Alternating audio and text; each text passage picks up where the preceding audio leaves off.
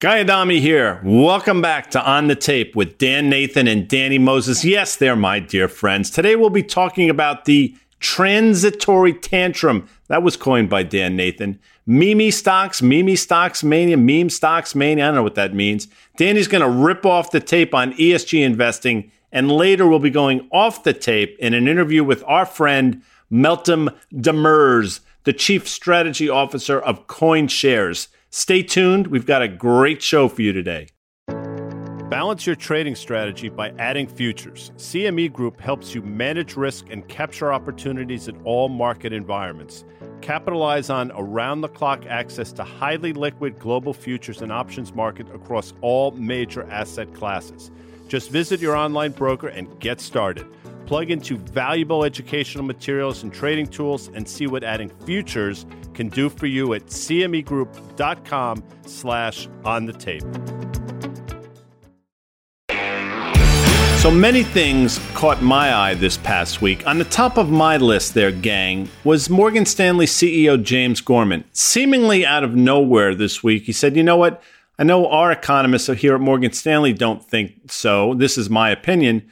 But I happen to think we're going to see a Fed taper towards the end of this year, and we're going to see them raise interest rates in the beginning of next year. Oh, where'd that come from there, JG? I'm fascinated as to your thinking. You clearly have been listening to On the Tape or watching CNBC Fast Money because I'm in your camp. But my question to you, Danny Moses, is why would he seemingly out of nowhere come out and make a comment like that? Like, what is he seeing that the rest of the world is not seeing, and what is he trying to get ahead of? High rates are good for the banks in general, so that would be a positive for his stock, obviously. Sounds like he'll be leaving the company, so he has nothing to really lose at this point by making that comment. And I'm sure he sees things in his business, in the lending area, in the growth area, the consumer growth and credit and things like that they're seeing. So I don't know. He's seeing what you and I are seeing, Guy, and I guess Dan doesn't see it that way. But I'm more interested in Yellen's comments, actually, she made Washington about that we need to be spending more money. And at the same time, when she said we need to be spending more money fiscally, she actually said that she expects inflation to run hot through the end of the year. And so I just don't see how that jives, certainly jives with what Gorman is saying, but let's issue more debt so rates can move higher so we can have a higher debt load. I was more intrigued with that comment than I was from Gorman. Yeah, and I know Dan has some thoughts on this as well, but I'll tell you what I'm thinking. I'm thinking Mr. Gorman is interviewing for his next job, and I know we're going to get added on the Twitter, and Dan's going to call me a boomer and make fun of me, but I'm convinced the reason why he wants to do something like that, he's going on record, and he wants to be, I think, in my opinion, he's setting up to be the next Fed chair. And, you know, Morgan Stanley did announce co-presidents a week and a half or so ago. I think this is the exit strategy. He's on record, and he'll be able to look back and say, see, I told you so. I would have been right. I should have been Fed chair back in 2021. Make me one now. So I'm crazy. Yeah, but you know what? I don't believe in coinkydinks there, Dan Nathan. What say you? Well, I just don't think that there's any scenario where the Biden administration thinks that a CEO of a financial institution the size of Morgan Stanley calling for rate increases fits their thought process about the individual to run the supposedly independent Federal Reserve. So to me, I don't think that's probably what's going on here.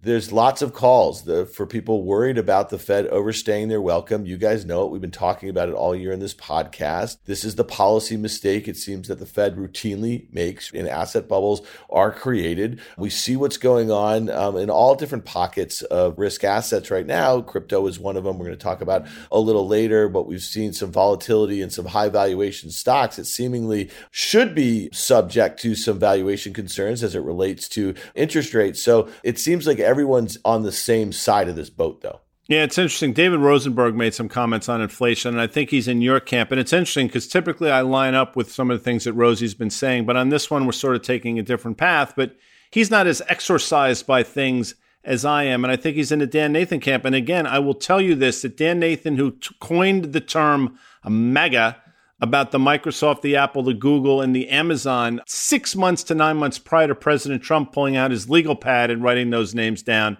has now coined another phrase, Danny Moses, and that would be Dan, do you want to just put it out there so I don't butcher it? We're calling it the transitory tantrum. And we're just thinking back to 2013 when the Fed started floating trial balloons about tapering their bond purchases. That's essentially what's going on right now. We saw that in the Fed minutes. There were some Fed participants questioning the level in which they're buying bonds right now. And I think that if you look at the stock market through the lens of a tantrum, well, we haven't had a whole heck of a lot of volatility. There's a lot of talk about it, a lot of pundits talking about it, a lot of bank CEOs talking about all this sort of stuff. But stocks don't really seem to care other than pockets of high valuation ones like we just described. But I think we're going to look back at some point on the other side of this pandemic. It's probably going to be in early 2022, and we're going to see rates back there right where they were, the average over the last 10 years, inflation right there, GDP growth right there. And we're going to say, you know what? These were just some kind of short-term disconnects in supply chains, some weird supply-demand situations here relative to the pandemic, and we're going to be right back to where we were pre-pandemic. I mean, I love David Rosenberg because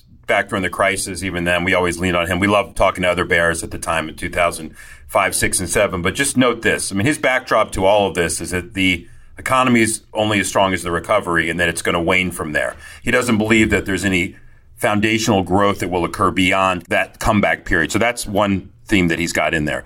The other is that he loves comparing it back to the 20s and 30s when rates actually went down 150 basis points after the roaring 20s. Well, I got news for him. Things were a lot different. One, there was no Fed policy of any type of QE back then. The debt to GDP was running around 20 to 40% back then as well. And the one thing that I think that no one talks about, and it probably won't happen, but it is something to consider.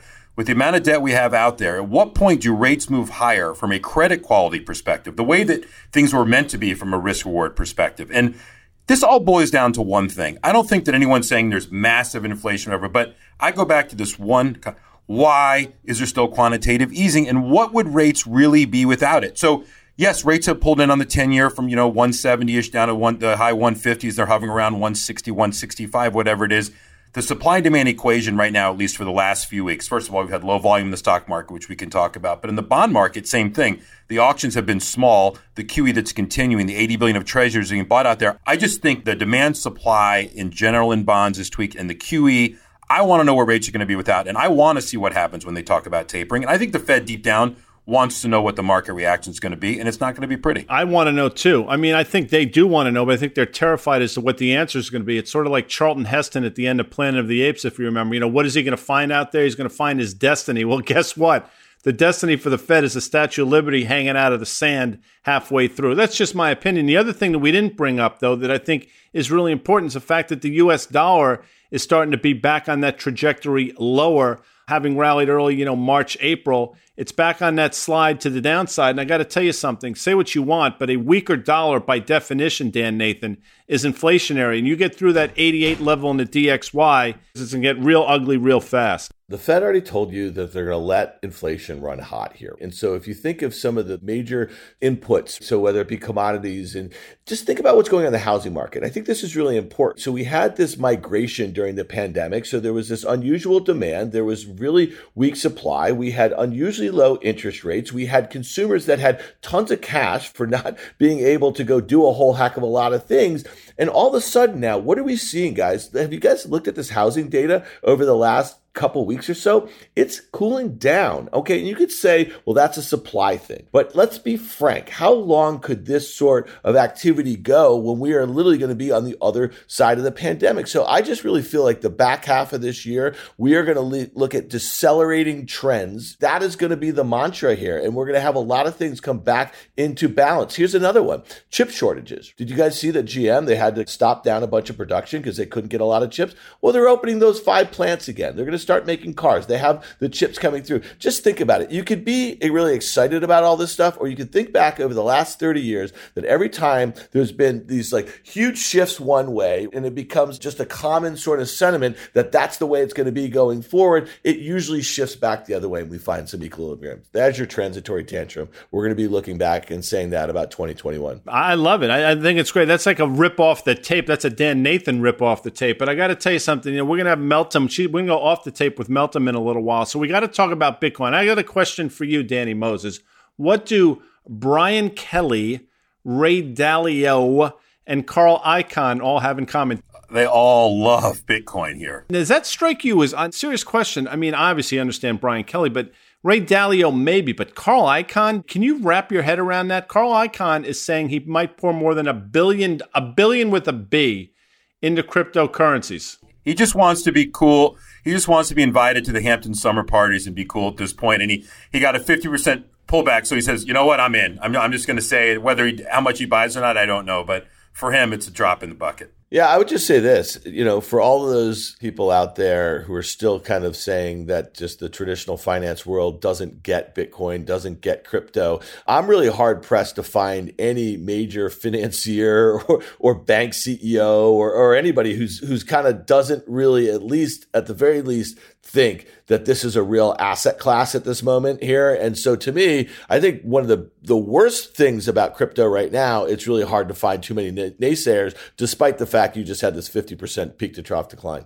I also think that the fact that stocks look expensive prior to people like Dalio and Icahn, bonds look expensive, certainly if you think rates are going to be moving higher. So where can you put your money? And we say this on every show, there's still so much money out there. So from a risk-reward perspective, maybe they just think that that's opportunistic to buy it here. Yeah, we're going to find out. He also said that they're not seeing crypto volatility seeping into other risk assets. Like Colonel Sherman Potter said, I say horse hockey to that, because I absolutely think, that sell-off, that brief sell-off we saw in equities was clearly on the back, in my opinion, on the sell-off in Bitcoin. And I do think, as much as they want to say uncorrelated, I think there's a huge correlation. And I think we just saw the tip of the iceberg in terms of that sell-off, Danny Moses. I think it actually explains one of the reasons that market volumes have been down in the stock market. Like we talked about before, I think money had left the equity market, gone into some of these altcoins or whatever you want to call them. Money was destroyed, because it was, at least on the smaller coins that are out there, and that money's gone forever. And so you've probably lost, not a huge percentage, but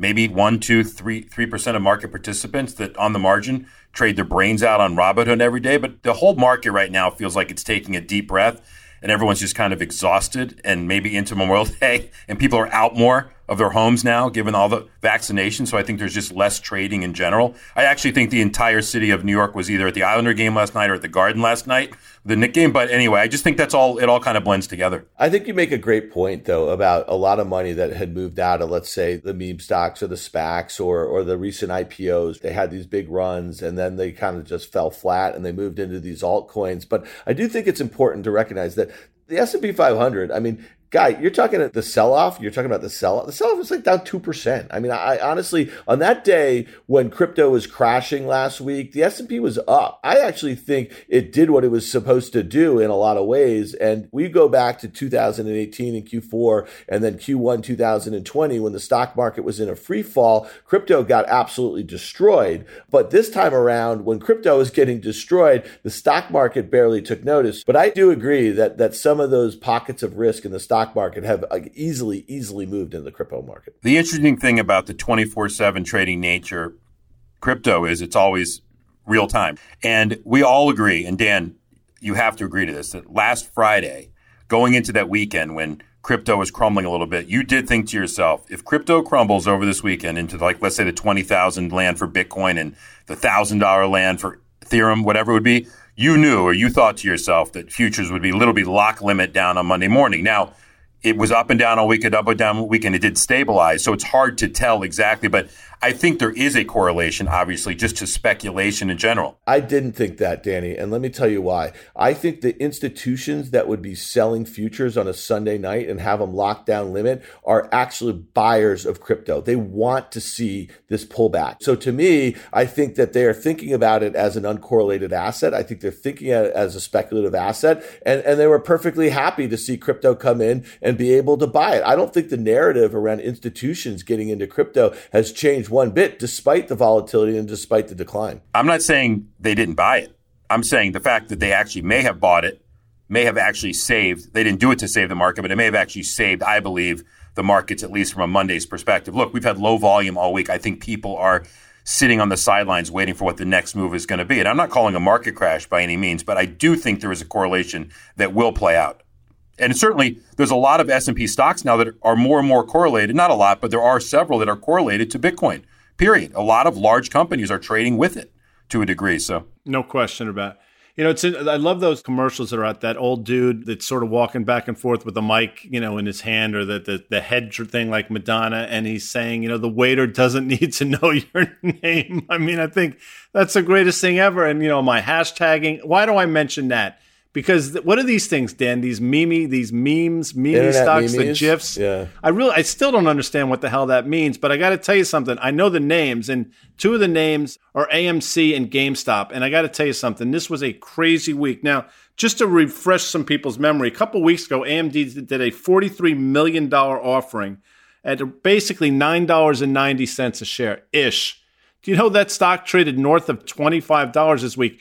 It's crazy. It seems like that we're back in business with the GameStops, the AMCs, and some of these other names that were left for dead by people like me, by the way, over the last couple of months. You have any thoughts on that, Dan, Nathan? Yeah, easily. And this goes back to what we were just talking about. I think the money came out of these altcoins and came right back into the things that they know can be squeezed if it's in a coordinated fashion. So it's the market has a memory here. We know there's short interest. We know these stocks can be moved around. We know that there's very little reason from a fundamental basis to be buying these stocks where they're trading. But to the point, they've just become internet memes, and it's easy to kind of get narratives working around them. Again, try to check your brain in the closet when these things happen. And I'm not going to go out there and short these stocks. But AMC was at $7 before the pandemic.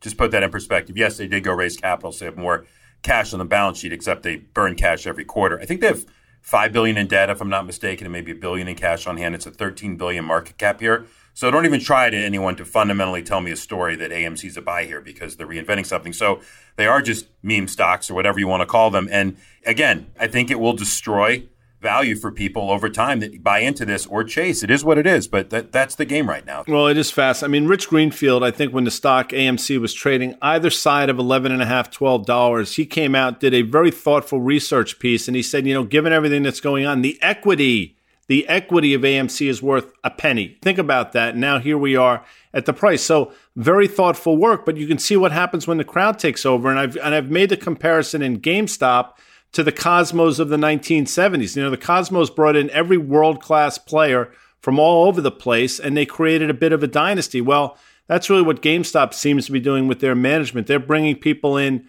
from all over the world, and maybe they got something planned. I have no idea, but the stock is clearly telling a story. So I just think it was a fascinating week, and maybe there's still a lot of chapters left in this thing, but it's sort of left me, like many things do, Dan Nathan, shaking my head. The other thing that leaves me shaking my head is this whole Exxon situation. And I know Danny Moses has some thoughts, but climate activists putting 2 new board members in. This is a historic deal for ExxonMobil, a stock that was obviously under a lot of pressure a year or so ago.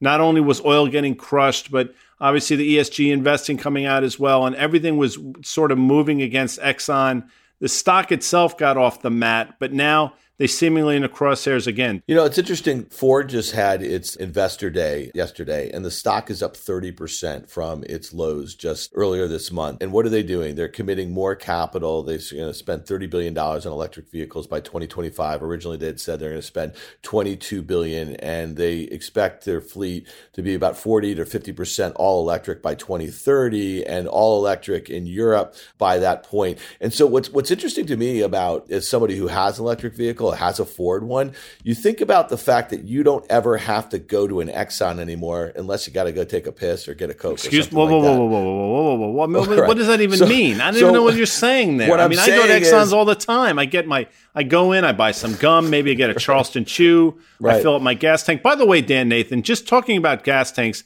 and yell at me all you want. I was in Washington, D.C. last weekend, and something happened for the first time ever in my life. I'm 57 years old. I've never seen this before.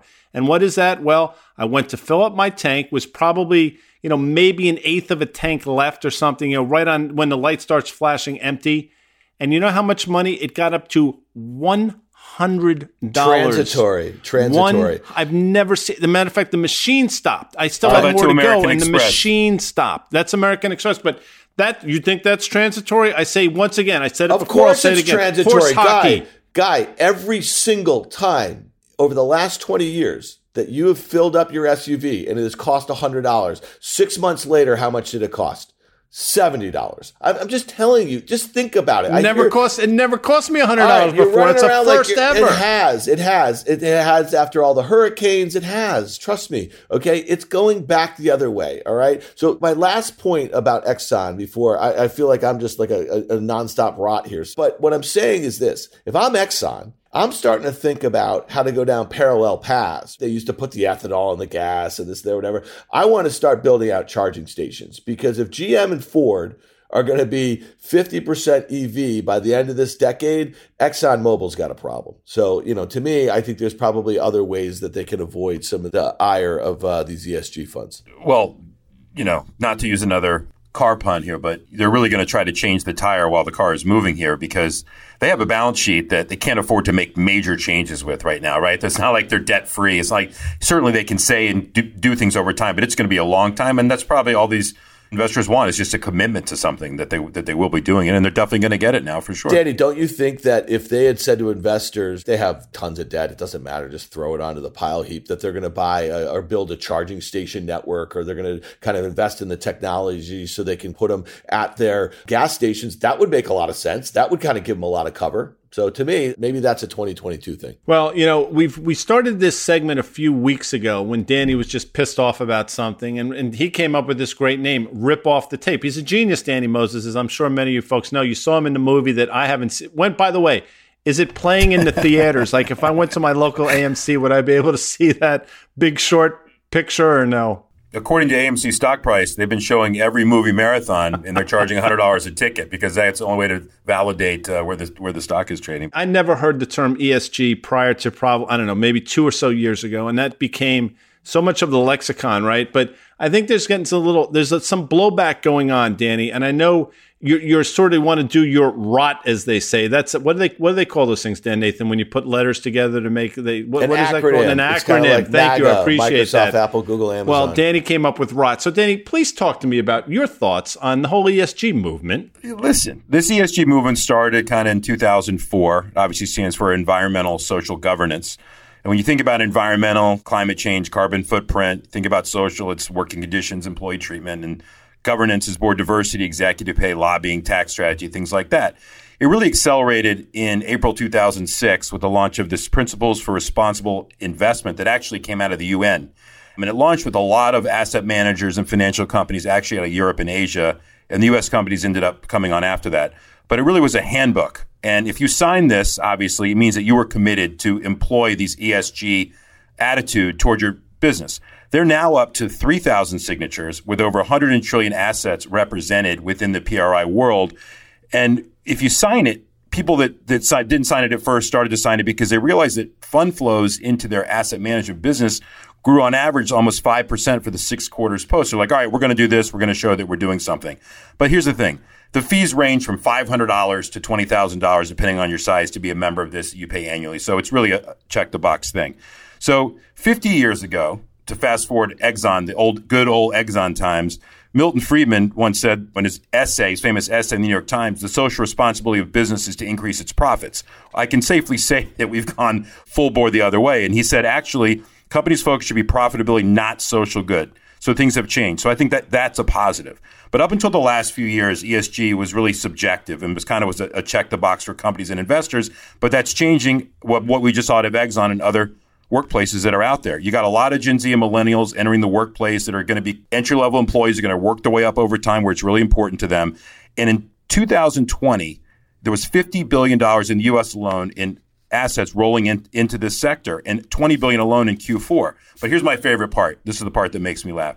The rating agencies. I shudder when I think about them from the time obviously from the subprime crisis. But MSCI, which is the leading index provider, by the way, BlackRock happens to be the largest client. I'll get into that in a minute. Rates these ESGs AAA to CCC, just like you would on the debt of some of these companies.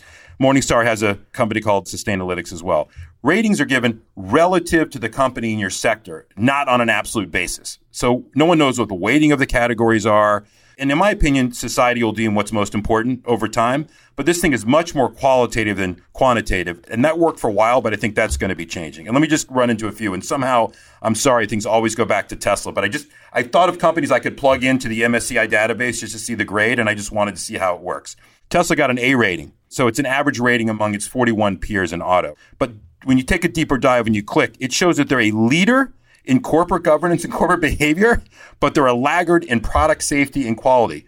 So to me, if the management claims that a product is to be safe and or the executive pay and or the lack of board diversity and all the things we know about Tesla, just look at a couple of these things. Last thing, guys, of the $50 billion in flows last year into these ESG funds, BlackRock got 45% of that. Because most of the flows were into the ETF market. Larry Fink made $30 million in 2020. Okay, that's after $25 million in 19. How's that for ESG? Who was the person responsible that got money from the Fed to buy their own fixed income ETFs? It was BlackRock. So again, there's so much hypocrisy, yet I think really good can come out of it. So I'll just conclude by saying I think creating and executing on a positive ESG plan can actually spur demand for your products from consumers. They're willing to pay more for your product because they think you're doing things the right way. And the flip side of that is even if you have a great product, but it's made in a non-ESG way and it's cheaper, they're going to suffer. So there's boycotts that are going to go on. And COVID has accelerated on many fronts how ESG has now come to the forefront as a result. So welcome to the woke world of ESG investing. It's here to stay, and the game is on. That's like an Elvis Costello song. Welcome to the woke world, if you recall. I know Dan Nathan. I'm a big Elvis Costello fan, by the way. You also, one of those, before we get out of here, and I want to hear from Meltem. We're going to go off the tape with her, but I'll say this, I'll say it again. Facebook, too. I hate everything about Facebook, every single thing about Facebook except the stock. And one thing that I've said for a number of years now on CNBC's Fast Money is the existential risk to Facebook is that they find themselves under the auspices, purview, microscope, whatever word you want to use, of ESG investing. Yeah, you bring up a really good point. It's the environmental thing. It seems like the ESG investors have had that clearly in their sights for some time, well before Guy had ever heard the term. It's the social one I think is really interesting. And I think that, when we really think about the last 10 years and the rise of just social media in particular, that's not what obviously the S stands for, but the addictive nature of it, I think that you're right, Guy. I think that some of these behemoths like Facebook are going to have a huge target on their back because we're going to see really the destruction that it is doing to humankind, the addiction that these products and services have. Well, when we come back, we'll be with Meltem Demirors from CoinShares. See you in a bit. Meltem Demirors is Chief Strategy Officer of CoinShares, a global digital asset investment firm currently managing over $4 billion in assets and trading billions of dollars of crypto assets on a monthly basis. Prior to joining CoinShares, Meltem helped build and grow Digital Currency Group. She has invested in over 250 companies in the crypto ecosystem. Before she was bitten by the Bitcoin bug, Meltem worked in the oil and gas industry in trading, corporate treasury, and M&A roles. Meltem, it's amazing to have you back. You were with us in February. We had a heated debate. You totally boomered myself and Dan, which is fine. Was it a debate? I feel like it was more of a body slam. I'll take that. I'll take body slam. Absolutely. You came off the top rope and you absolutely annihilated both of us, which is great, which is one of the many reasons we're having you back. And thanks for joining us again on the tape. Listen, Meltem, obviously a lot has transpired over the last few months, not least of which CoinShares listed publicly. Can you discuss what's going on? I mean, the Stockholm Syndrome, but now you have the CoinShares Stockholm Syndrome. Let's hear about it. Hell yeah. There is nothing that I love more than talking about our amazing team at CoinShares. So when I think about going public, right, a lot of times there are a lot of different reasons to go public.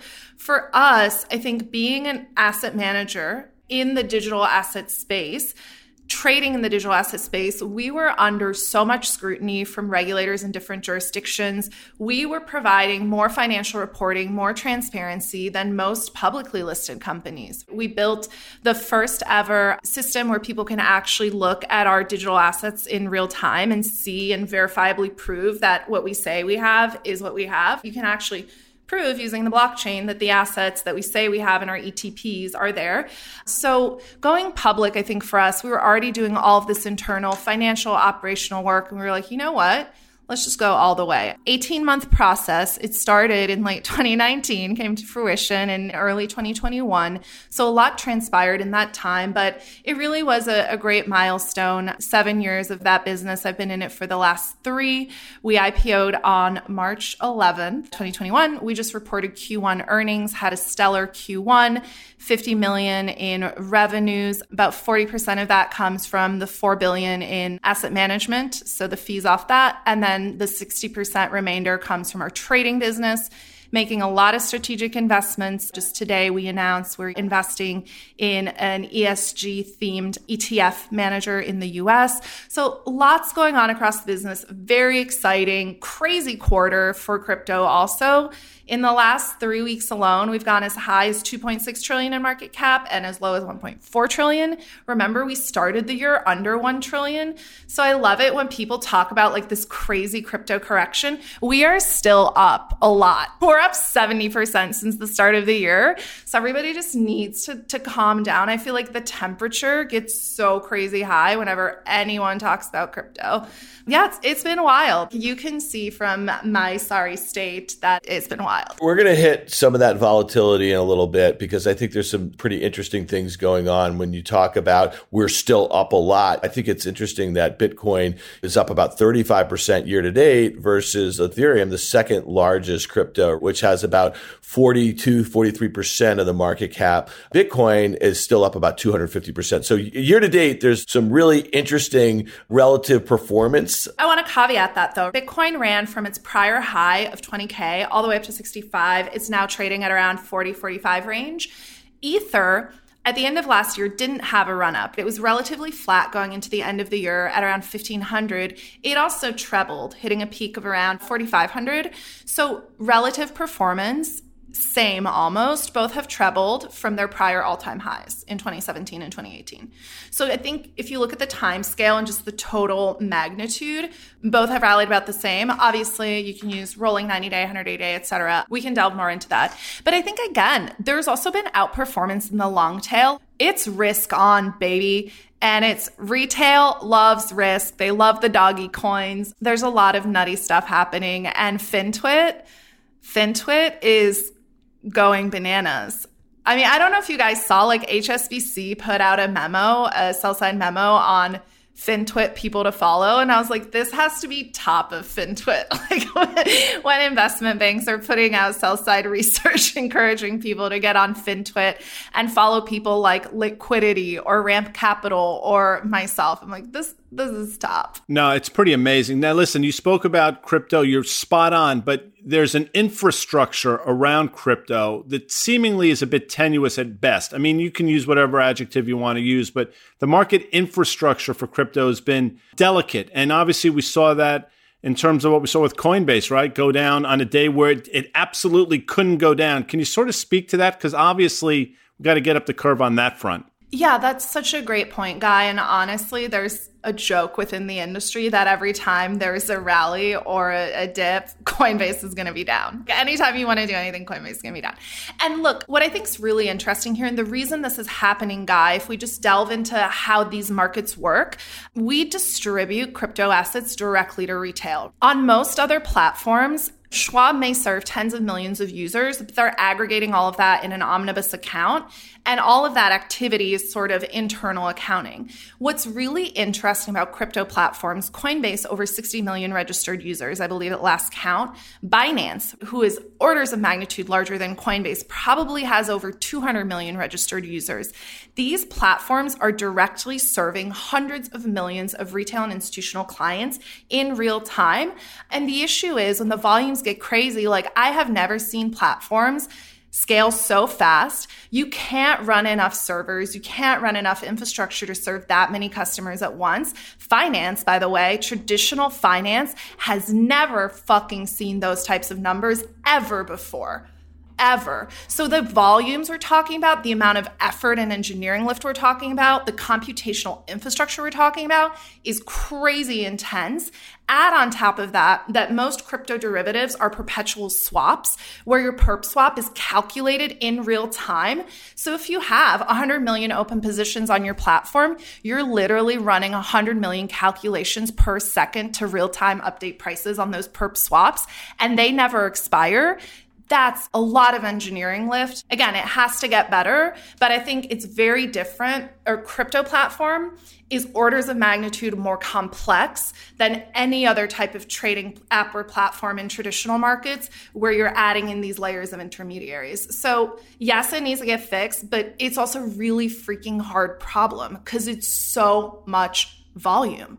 All right, so you just said a word, intermediary, and I thought that was one of the promises of the blockchain to kind of get rid of some of these intermediaries. I thought there was a really interesting article in the Wall Street Journal the other day, and it was featuring Uniswap, so decentralized exchanges. And the stat that stuck with me is that I think Coinbase did $110 billion in volume in April, so last month, while Uniswap did about $37 billion. So let me ask you this. Were these decentralized exchanges, are they having some of the same problems as some of the very centralized exchanges? Yes, so it's different. Our DEX or decentralized exchange like Uniswap. And by the way, let me just give you some quick Uniswap numbers. In the last 24 hours, Uniswap has cleared over $2 billion worth of trades.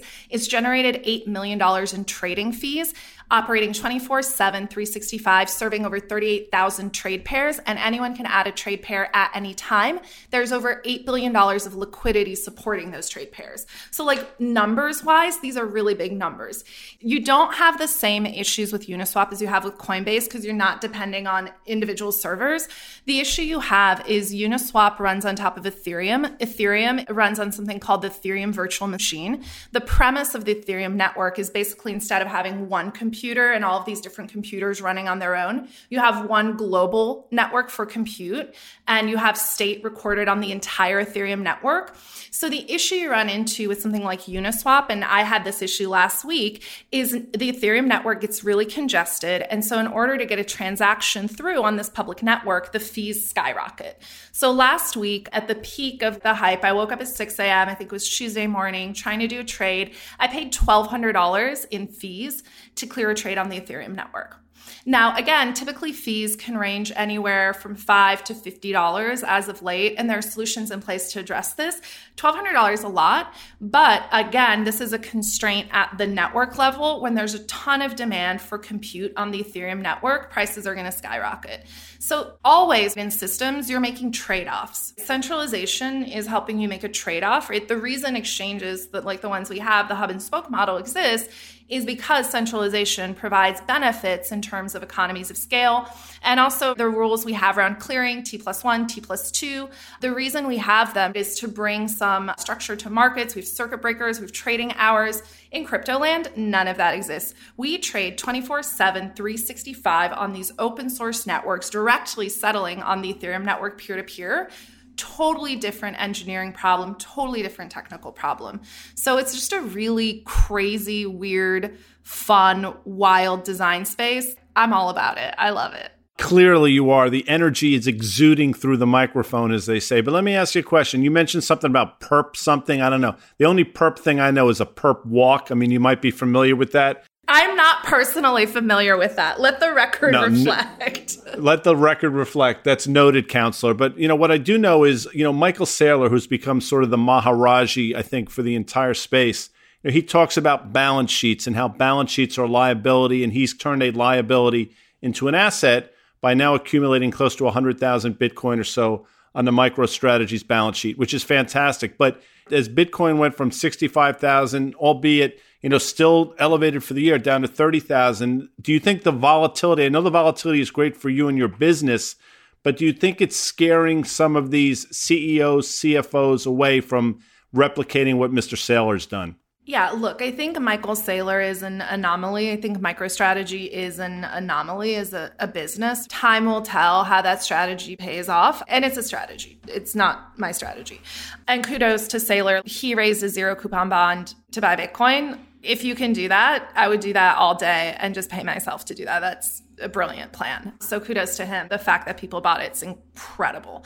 But what I think the issue is for most people is, look, like nobody's trying to trade short term on their balance sheet. When I worked in corporate treasury, we weren't running a trading business. We were running an allocation business, and we were looking to manage risk and return. Typically, if I want to take a risk, I would outsource it to a risk manager by allocating to someone who manages that risk and knows that market and trades that market. I was trading overnights, like the least sexy thing on the planet. I was trading overnights, and it was good. I could make 2 to 3% a year trading overnights, fairly low risk. But I think the issue here is when we're talking about corporates allocating to Bitcoin, it's still not clear to people where Bitcoin fits on the balance sheet. There's another really technical and non-sexy accounting issue. And actually, this shows up in our Q1 financials. Bitcoin and other crypto assets are not recognized as assets on the balance sheet under both IFRS and GAAP. IFRS is kind of the European accounting standard. GAAP is the US accounting standard. Under these accounting standards, Bitcoin is technically an intangible asset. So in terms of your net income, it gets added in after the net income line. So we had to create a new line item in our Q1 called comprehensive net income. We show ourselves as losing $1.7 billion in Q1, but when you add back in all of the crypto on our balance sheet, you get the net comprehensive income, which includes the digital assets. So I think the real issue is when we look at balance sheets, the way that these crypto assets are being materialized on financial statements is really confusing. So I think there are a lot of very nuanced technical accounting issues as well as execution issues here. But look, the volatility, most of the allocators who are making these decisions at the institutional level, the volatility is not going to spook them because they're doing their homework. We talk to them. Some of these guys we've been talking to for 2-3 years. They're really taking the time. They're going through a structured process. These decisions typically go all the way up to the board or some sort of formal internal risk committee. And when they're making these allocation decisions, it's not a 2-month decision. It's a, hey, here's a 1, 2, 3 year allocation decision. It's really long-term focused. The majority of the selling activity that we saw around the volatility, number one, anytime there's a lot of volatility, both the downside and the upside are exacerbated due to the way that derivatives markets work. The perpetual swap is a unique instrument in crypto. It's a different type of options contract. We don't really have European or American options. What we have is this thing called the perpetual swap. It's always open, and you're continually funding the swap on both sides. So every 8 hours, either the seller or the buyer of the swap has to fund to keep the rate in check with the actual price of the asset in the market. And this is really a unique construction. And again, it's exacerbated by the fact that people are constantly having to fund or post cash to keep their perpetual position open. And so what happens is anytime there's extreme volatility, these funding rates get really out of whack, and one side has to pay anywhere from 15 to 20% a month to keep their positions open. And the rate of cash borrow in this market's really expensive. You typically have to pay 15 to 20% interest and post at least 110 to 130% collateral to get that cash. So in terms of funding these positions, really expensive. So as things start to move, people start selling. They start getting liquidated or they start liquidating their positions. And then a lot of the selling we see is retail. May 19th. Busiest day ever on both Binance and Coinbase in terms of active users, both buying and selling. Record-breaking days in this industry. The retail, the spot volume, as well as individual retail account activity went through the roof. It was 2 orders of magnitude higher than any other prior day ever in the history of this asset class. So we also have to remember that the fact that people can access this asset class through crypto native venues, Robinhood, SoFi, other venues, now PayPal and Square, there are people who are now trading crypto alongside their stocks, alongside whatever else they're trading. And so all of that just creates this environment where there's a lot of reflexivity and also a lot of contagion. So again, I think that's really what drove this dip the last time around. Can you explain over the last month, some of those big downward liquidations have happened over the weekends? Does it have something to do with these hedging mechanisms and these perpetual swaps? Or BK has told Guy and myself, he said it on Fast Money, there's also something about the banks being closed, that sort of thing. What's the 411 on this? Because I think a lot of people are scratching their heads and think there's a lot of funny business going on over the weekends. Yeah, Yeah. And look, it's really difficult. This market is not like any other market. And that makes it really difficult to explain to people because they're like, what do you mean? I've never heard of that before. And I'm like, right, but just bear with me. It's like a whole saga. There's a lot of pieces. But long story short, here's the issue. Number one, these markets trade 24/7, 365. Retail is more active on nights and on weekends. Institutions, market makers are more active during weekdays. They operate typically during normal business hours. On weekends, what tends to happen, retail tends to get more active, but market makers and institutional traders aren't there to trade against that and keep the market in check. So we see spot prices starting to move the market, whereas during the weekdays, typically it's derivatives driving the market. On the weekends and on nights, you get spot driving the market. And so what starts to happen is things start to get a little wacky. People who are trying to take advantage of the ARB. Every ARB you can't fund is an ARB you miss. So if you're trying to move cash around, you're talking about 2 to 3 days, your bank's not open. It might be an issue with trying to get cash into a specific venue. If the Ethereum network's super congested, you can't trade on these DEXs because you're not going to be able to get your transaction through very quickly. There's all these really interesting compounding factors, but it is a fact. Kaiko, Kaiko.com has a ton of really great market data and research on this. Order book liquidity is just way thinner on the weekends. And so what happens is retail gets home, start looking at their portfolio, start trading into the news. People are active on Twitter over the weekend. But yeah, the unique structure of this market creates some really cool opportunities, but there's also some really interesting sort of knock-on effects and these really interesting patterns that start to emerge. And again, it can't be attributed to any single one thing. Every time it's slightly different. But in this last run, what happened? Weekend, retail started selling, price started dropping. People aren't watching their book on the weekends. So people are getting margin called, not meeting margin call. They're getting liquidated. If you don't meet margin call, I'm not waiting till the bank opens. You don't get, a 2-day notice. You're getting liquidated fucking immediately. That's the thing about crypto. We settle with permanence. When you get liquidated, it's over. Your Bitcoin is mine. And so that's what we see. I got liquidated for the first time ever in my life. I got liquidated last Tuesday.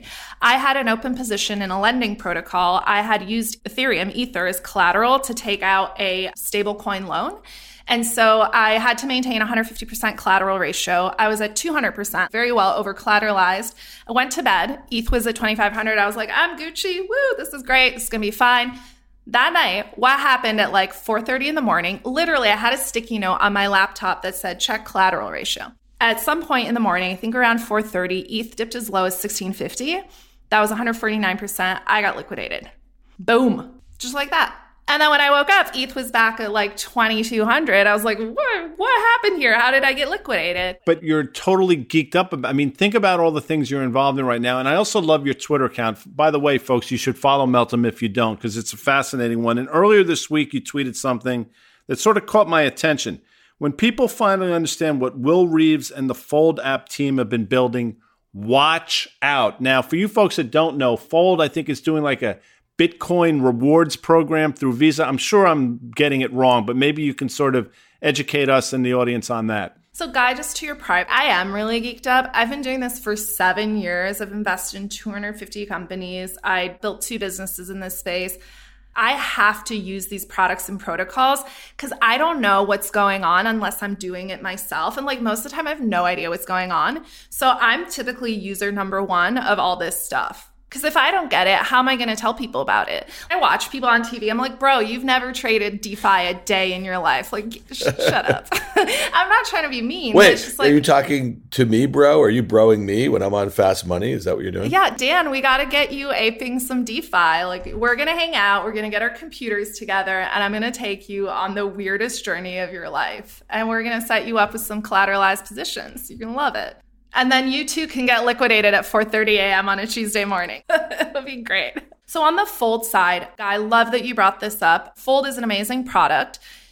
You have this cool card. Basically what they're doing is they're letting you spend your dirty dollars and earn Bitcoin. So it's a Bitcoin cash back program.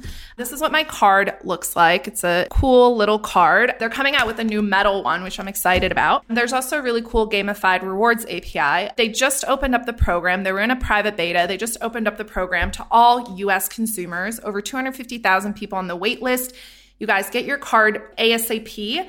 I've been using this card a little bit, not that much to be quite candid, because I'm really tied to my Amex for corporate stuff, but I've been using it a little bit. I've already earned $700 of Bitcoin in the last 6 months on about $3,000 of spending activity. And that Bitcoin has also gone up in value. So we're taking cash spenders and turning them into Bitcoin savers. And now what's really cool is a bunch of people are getting exposed to Bitcoin for the first time. They're not having to buy it, they're earning it. Fold has partnered with Visa, has built some really cool stuff with Visa that's going to be coming out in the next few quarters. But imagine being able to select Bitcoin cash back on any credit card in your wallet today. How cool would that be? I'm trying to do this in my head, Dan, and I apologize, but you could literally, let's just say you could spend $10,000 in, what do you call it, dirty money or dirty cash? Fiat. We call it fiat. And you get paid back in rewards in Bitcoin. You could actually wind up making money on the deal if you see a price appreciation in the cryptocurrency. I mean, it's hard for me to wrap my head around that. Guy, but that this makes is the sense, idea. Right? Fold was my first investment out of my venture fund at CoinShares. We at Fold, me and Will, we got together 6 months before I invested. He came into my office. He was like, Meltem, you are going to invest in my company. Let me tell you why. Here's the vision. We're going to make everyone on the platform millionaires. We're going to give a bunch of people Bitcoin that's going to appreciate in value. So effectively what we're doing is we are building the biggest mass audience of Bitcoin holders the world has ever seen. And we're doing it through a habit they're already engaging in today, through spending. You don't have to do anything special. And every day you look at your wallet and you see your Bitcoin balance, you're going to be so excited. I'm so in love with the idea because it's really simple and it's executed so well. So I want to make every spender in America a Bitcoin millionaire. Fair enough. I'm with you. If you just have us jump the line, that would be fabulous. Meltem, we touched on some of that volatility, and you were right to look at the performance year over year when we were talking about Bitcoin versus Ether. But let's just kind of talk about a little bit of the changing narrative over the last couple of months. But I mean, it seems like there is these internal religious wars going on in the crypto universe. So for Guy and me, we're just kind of dropping in, checking it out, talking about it a little bit, trying to talk to smart people, that sort of thing. But when I think about, let's just talk year to date for a second, okay? And I get it. Bitcoin is only up 35%, but it's up 1,000% from its March 2020 lows, okay? And that is massively outperforming Ether. But here's the thing. There seems to be this sort of shifting narrative where Bitcoin for months had been making this rounding top in a way, and where Ethereum or Ether right now really feels like that's where a lot of the positive sentiment is. Can you speak to that a little bit? At least when I'm looking at FinTwit and I'm looking at all the stuff that's being built on the Ethereum network, it seems that Bitcoin has literally been placed into this store of value bucket, and Ethereum is the one that is this whole new financial utopian decentralized world is being built on. Explain to us. And then the other thing, lastly, and maybe tie it into this move from proof of work to proof of stake, it seems to be one of the underpinnings of this bull case. Look at you. You're a coiner, Dan. So well articulated right there. I love it. Thank you. So all of that, very, very astute observation. And certainly if you look at crypto Twitter, or CT as we call it, from the outside in, you see a lot of that. Here's what tends to happen. I think this happens in all markets, but you see it especially in crypto. And we saw it in 2017 as well, right? In 2017, Bitcoin dominance hit a low, I think in around December of 2017, as Ethereum hit its all-time high going into January. And that's when the market peaked in that cycle. Typically what we tend to see is Bitcoin moves first. Bitcoin is the big daddy. It's 50% of the market cap. Ether is about 15% of the market cap. So it's about 3 to 4 orders of magnitude smaller than Bitcoin. And then from there, there's this long tail. What tends to happen in these cycles is Bitcoin goes first. And we saw this. Bitcoin trebled from mid-December to about March. Bitcoin trebled. It went on this crazy run from 20K to 60K. Then people are feeling good. People are feeling wealthy. People are like, I want to take more risk within the crypto asset class. So what we start to see is people taking Bitcoin profits and diversifying into the next asset that they think is going to give them a 3x. Because the likelihood of Bitcoin going from 60 to 250K is much lower than the likelihood of ETH going from 1,200 to 5K. So people are thinking about it in sort of relative terms. Bitcoin's had its run. What's next? Well, ETH looks next. This looks promising. So we saw a big sector rotation and people rotating into ETH to take advantage of what they felt would be the coming run in ETH. And we see that now. ETH is currently trading at around 2,700. A lot of people rotating into ETH. We saw this reflected in fund flows as well. Started the year with close to 2 billion in Ethereum products. Now we're at about 8 billion in Ethereum products in ETPs. And that report can be found on our site. We publish it every Monday morning at noon, worldwide flows across all crypto asset ETPs and trusts and products. But what's been really interesting to observe, now ETH has gone on its little run. When ETH went on its little run and trebled, went from 1,500 to 4,500, people took profit and said, what's next? What else is going to run?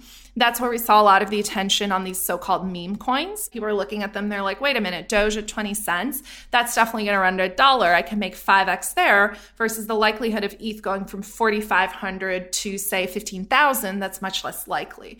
So what we tend to see in these cycles as some of the larger market cap assets get dragged up is people move further out on their risk spectrum and go into some of the longer tail assets, trying to find higher returns, relative returns there. And then what we tend to see now is over this dip that happened, we saw a lot of rotation back into Bitcoin. So we tend to see this sort of interesting relationship where there are these 6 to 9 month cycles. Typically, it starts with a Bitcoin rally. It has historically been Bitcoin rally led just because Bitcoin's such a big part of the market. And then what we tend to see is other altcoins, as we call them, will go through this rally. Although at this point, I think Ethereum is firmly established as its own asset. There are probably a handful of others that have earned that merit. And then once people move further out on the risk reward spectrum, they wait, they see what happens. And then typically they do tend to ultimately rotate their profits back into Bitcoin. Now we see people also taking profits back into Ether. And then let's not forget, dollar stable coins are a big part of this. There's now over $100 billion of dollar-backed stable coins that sit on all of these networks. So the majority of it is on the Bitcoin and Ethereum network, but there are some stable coins on other networks like Terra, Polkadot, and others that are emerging. We crossed that threshold this week, over $100 billion of stable coins. So what you see is people taking profits, plowing them back into Bitcoin and ETH, which is what they want to be fundamentally long anyways.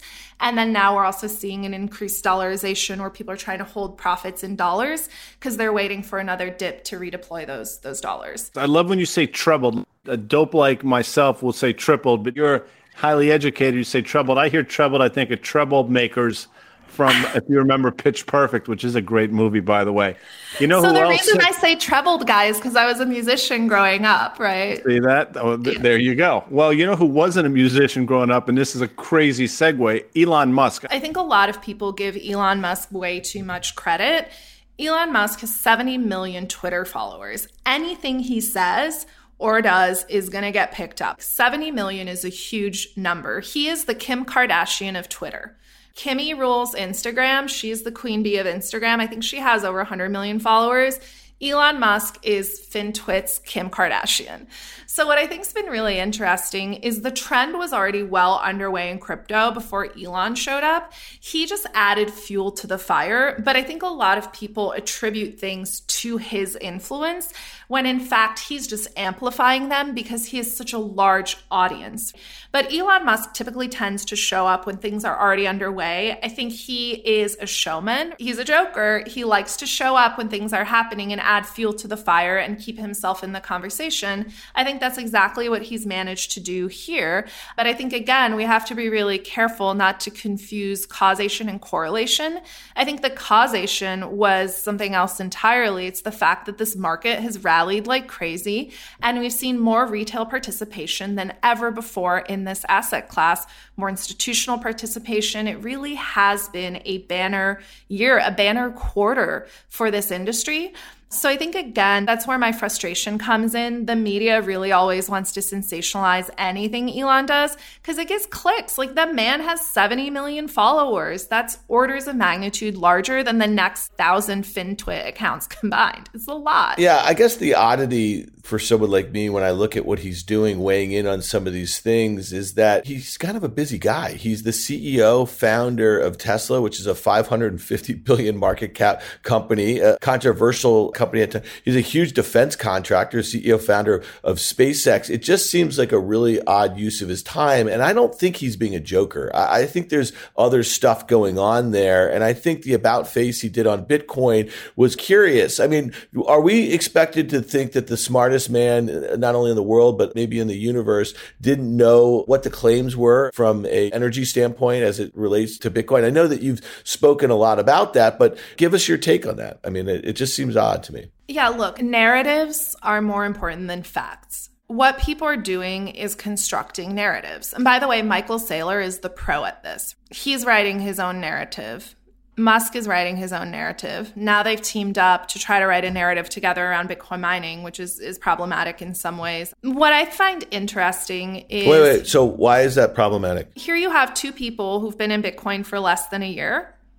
And suddenly this industry, a very critical part of the industry, is going to take direction from these people. I just find that, again, I appreciate the sentiment, but I just think it's a very odd choice. Why? That's kind of the point. He's not a joker. He's just this meme lord. He's just a troll. To me, I think it's really interesting. You know, when I think of you, you're the meme goddess when it comes to the crypto world, but you're doing it from a point where you're really trying to educate people. And I believe Saylor is actually trying to do the same thing. I just don't know what Elon Musk is trying to do. And we don't have to make this about Musk. I just think that I don't think he knows what he's trying to do other than engagement. It's the dopamine.